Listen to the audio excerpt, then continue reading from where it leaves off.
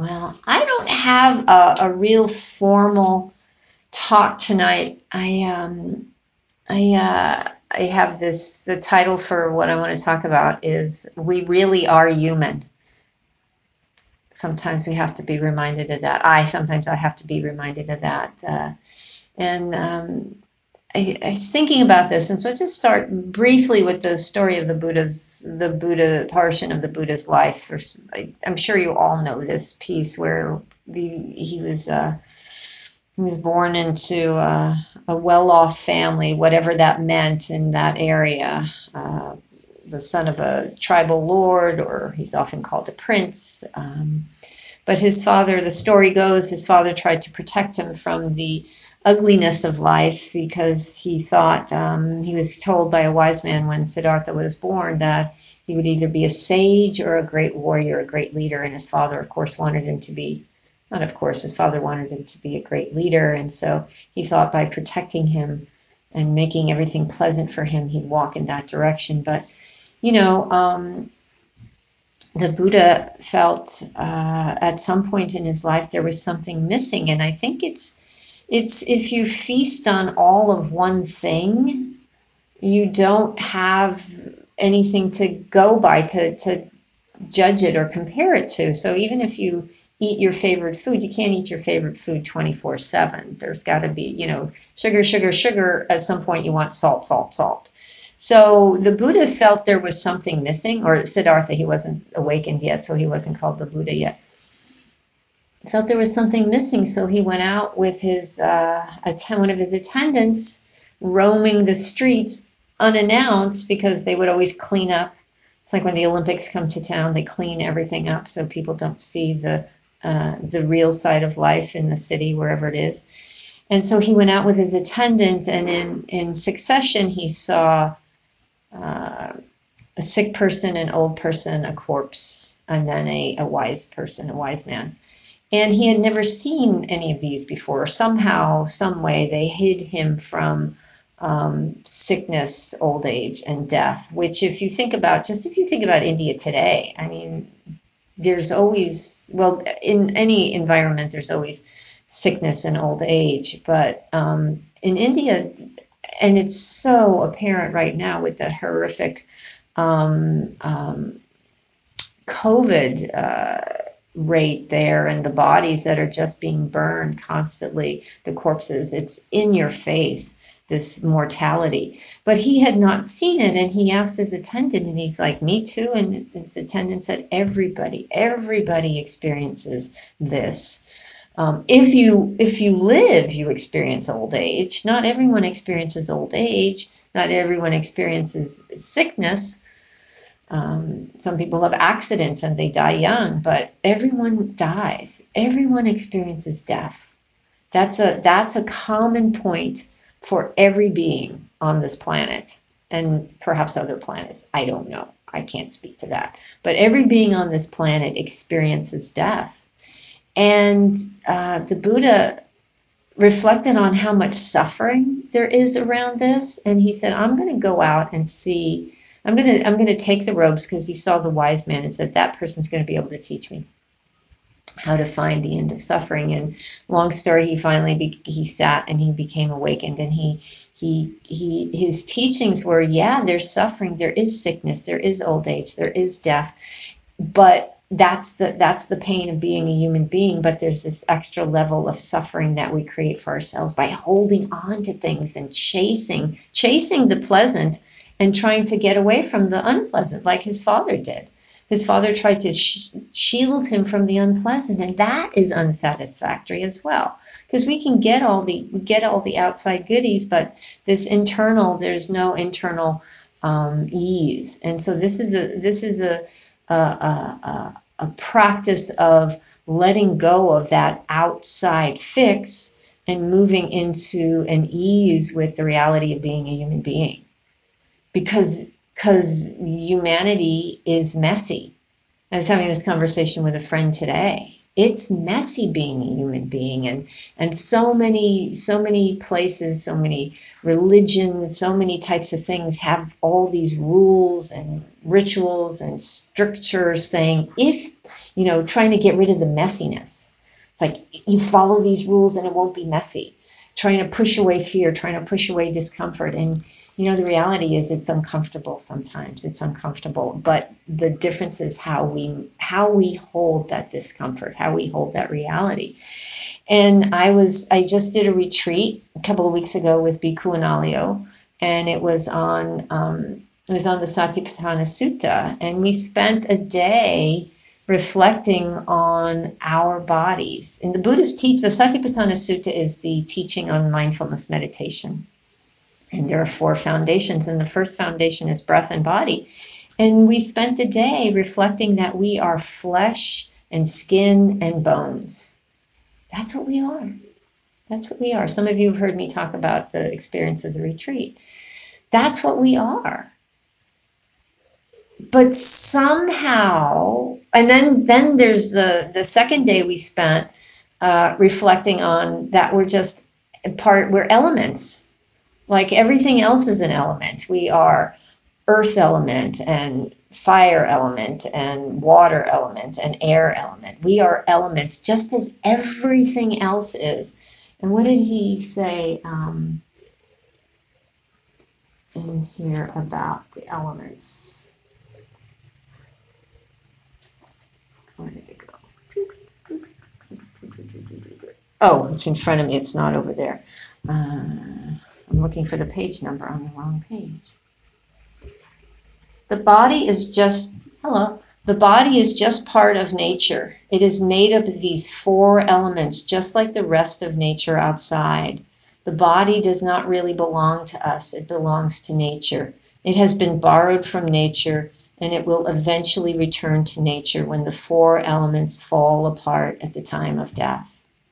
So there's this real invitation to reflect on our mortality and on the body. It's like, this isn't me. This isn't me. This is just kind of the container that carries me. But we have such an attachment to this, thinking that this is who I am. And especially in this society, what we look like, our skin color, our facial features, our language, it's so tied up in the body. We're trapped by these ideals. As Sonia Renee Taylor, who wrote The Body is Not an Apology, calls it the default body, which none of us are, because it's kind of like impossible. We don't make the rules, so we'll never get there. So recognizing that this is part of our existence, the elements, just like everything else. And then the third day on the retreat, we reflected on death, breathing in. This may be my last breath. And then breathing out. Oh, not yet. Breathing in. This might be it. Breathing out. Not so much. We still have another day.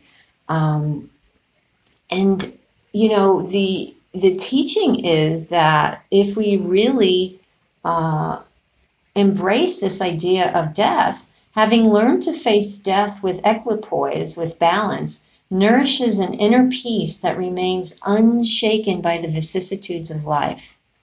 Having this awareness of our place in the universe and our mortality is actually quite liberating. It's incredibly liberating and freeing.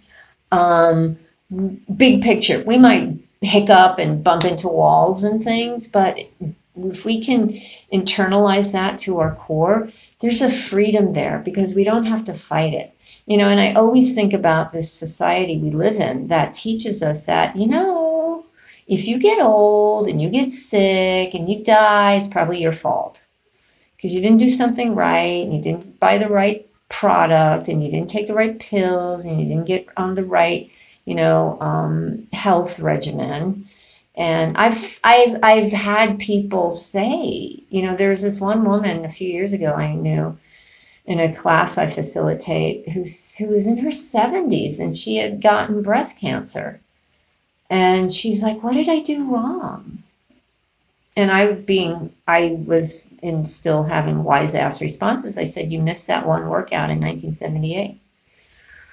I did. That was terrible. But that's how she was talking. She was saying, I did this, I did this, I did this, I did this, I did this, and I still got cancer. And it's like, yeah, that's that attachment to rites and rituals. They talk about that in the suttas, the fetters that we have, that we create to attach to when we move into stream entry. The attachment to rites and rituals will dissipate. Oftentimes it's considered religious rites and rituals, but we have cultural rites and rituals that we have internalized in our society that we think will be a guarantee.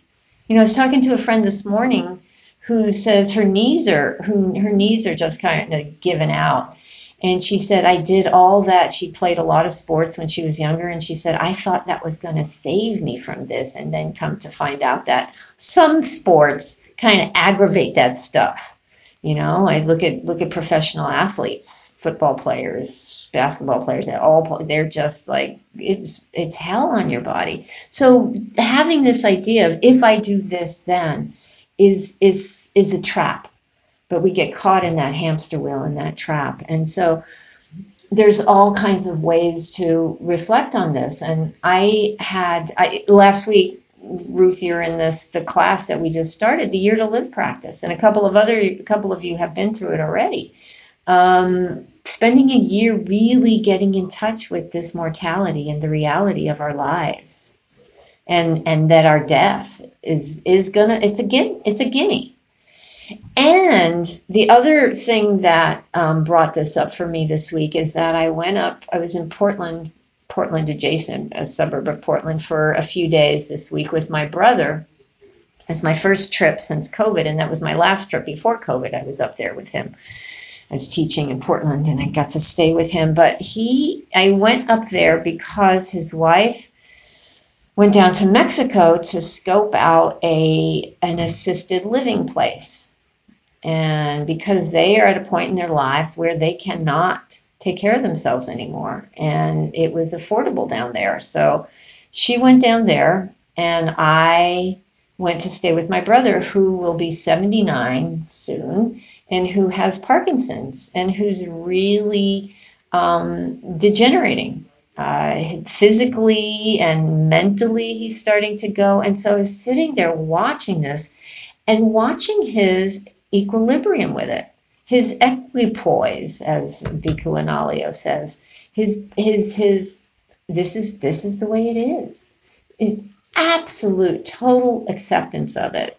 It's like he would just do one of these shrugs, and keenly aware that he was the mind, the cognitive abilities were, and he's a nuclear physicist engineer. He went to West Point. He went to MIT. He got a fellowship to MIT. He's like a brainiac, and he's totally aware of the cognitive dissolution. And his wife, who went to Mexico by herself bravely, has MS, and we talked to her on the phone yesterday. She went to San Jose, California, to visit her mom, who's 95. And I talked to her on the phone yesterday morning, and she was in really bad shape because it knocked her for a loop, this trip with MS. And then she saw her mom for the first time in a year, her mom who's 95, and she goes, her mom all of a sudden got old. I mean, you imagine, but she all of a sudden got old. She had been like spry until, she's working up till like a year ago. And she says, we're a family of people who can't take care of ourselves. Her mom can't, her brother can't, she can't, her husband, my brother can't. And so just to be sitting and surrounded by this lesson in impermanence and the disintegration of the body and the mind, and just having this, and she's pretty okay and okay with it. And my brother's ex-wife, who lives in San Jose, she's like in her early 80s, and she's got the kick the bucket binder. She's all ready to go too. These are folks who are like, okay, it's going to happen. there's still a little attachment, there's still a little clinging, but it's extraordinary because I've also been with people who have fought it hook, line, and sinker, who have said, give me another treatment, give me more medicine, give me that, fix me, fix me, fix me, fix me. And that is such a sad, hard place to be, because you are in a, I believe, probably there's a level of denial there that has to be present. There's a level of delusion that's necessary. When the doctor says you have cancer and there's nothing else we can do, just go and enjoy the time you have left. And the person says, this was my mother-in-law who said, no, I want more. Give me radiation. That'll take care of it. I mean, that level of denial is so sad. So that she couldn't fully be with her family in this time of recognition of the reality of passing. It reminds me of the story of Ram Dass and his grandmother when she was passing away, and that was the time when the doctors wouldn't tell you were terminal. It's like, yeah, you'll be fine. And meanwhile, she's like, eh. So Ram Dass went in and said, I know you're dying. And she said, thank God, because I do too. So she was able to be with someone in connection with the reality of, oh, this is part of the fabric of life. Death is it's not over there. It's not in the other, Zoom box where you can't see my hand move over there. It's still here. And how do we connect? How do we really embody this teaching of impermanence? I mean, the level of denial and delusion in the mind is extraordinary. I think it's built into the brain. It's part of our survival mechanism. Because I even see my own head going, I got this. I'm doing really well. La la la la la.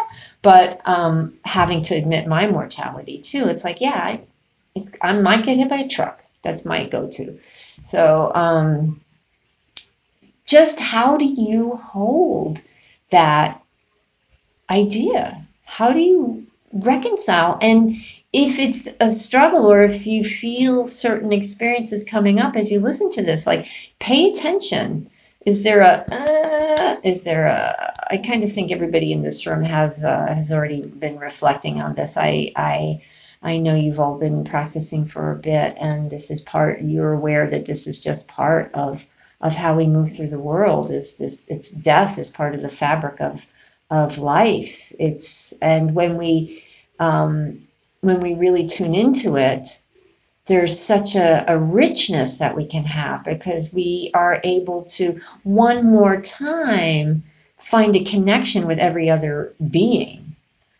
All beings are going to pass. And the other thing is, as I was leaving, I was really surprised at how emotional I was when I left my brother, when I drove off to the airport yesterday, and like, I might not see him again. And his little dog, Molly, who's so cute, and I'm like, I might never see Molly again. It's like, oh, and I was like really emotional. It's still a little emotional for me. So, but we talk about it. So we're not missing out. We're not putting it in a closet and pretending. There's so much richness there when you can do that. There's so much connection there than this false front, this mask that so often our society teaches us we have to put on. It's nonsense. It's denial of reality, and reality always wins. So make peace, make friends with reality, make friends with impermanence. Watch the attachment. Watch where you are attached. Where are you stuck around this? That's where you bring your attention. That's where you bring your that's where the work is. Where's the I don't want to look at this. That's where you bring your attention. That's where you look. Where's the challenge in the gut? That's the practice. So those are my thoughts on we really are human. So I'm happy to, I'd love to hear how this lands for you. And what it brings up and whether you think you're really going to die or not.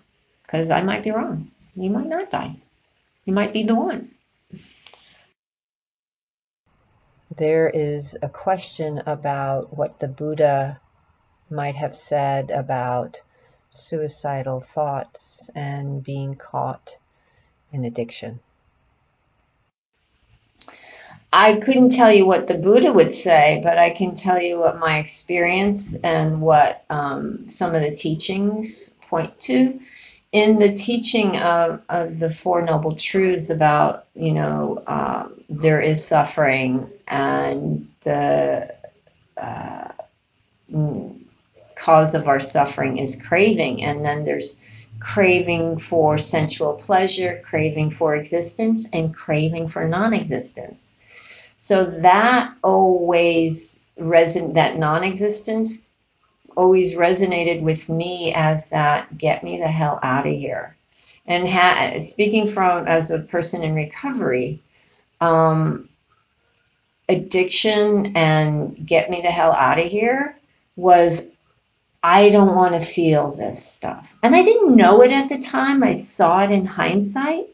It would just, the world just was so overwhelming that I only saw one way out, which was out.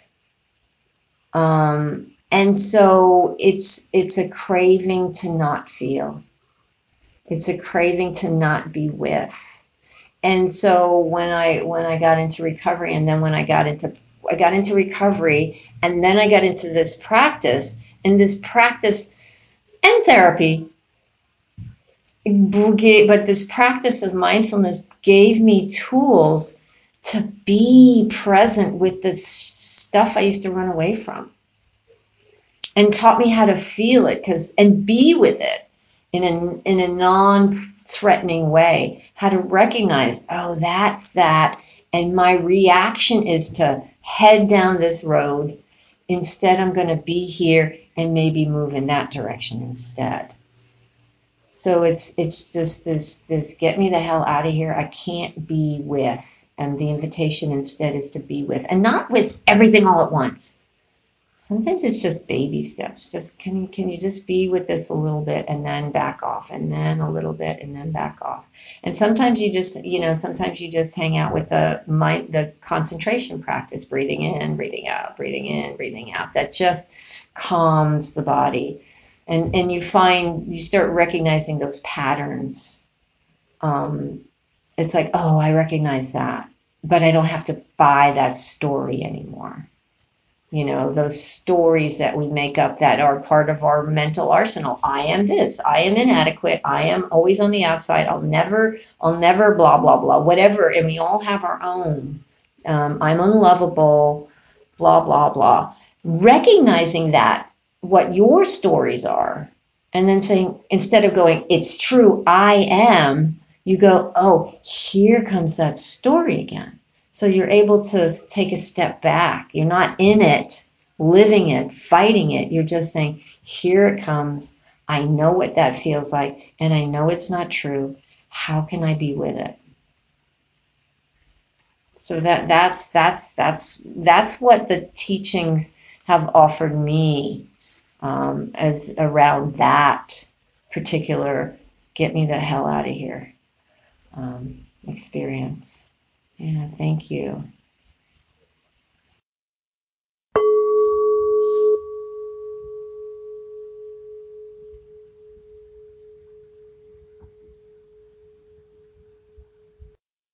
Thank you for visiting Undefended Dharma.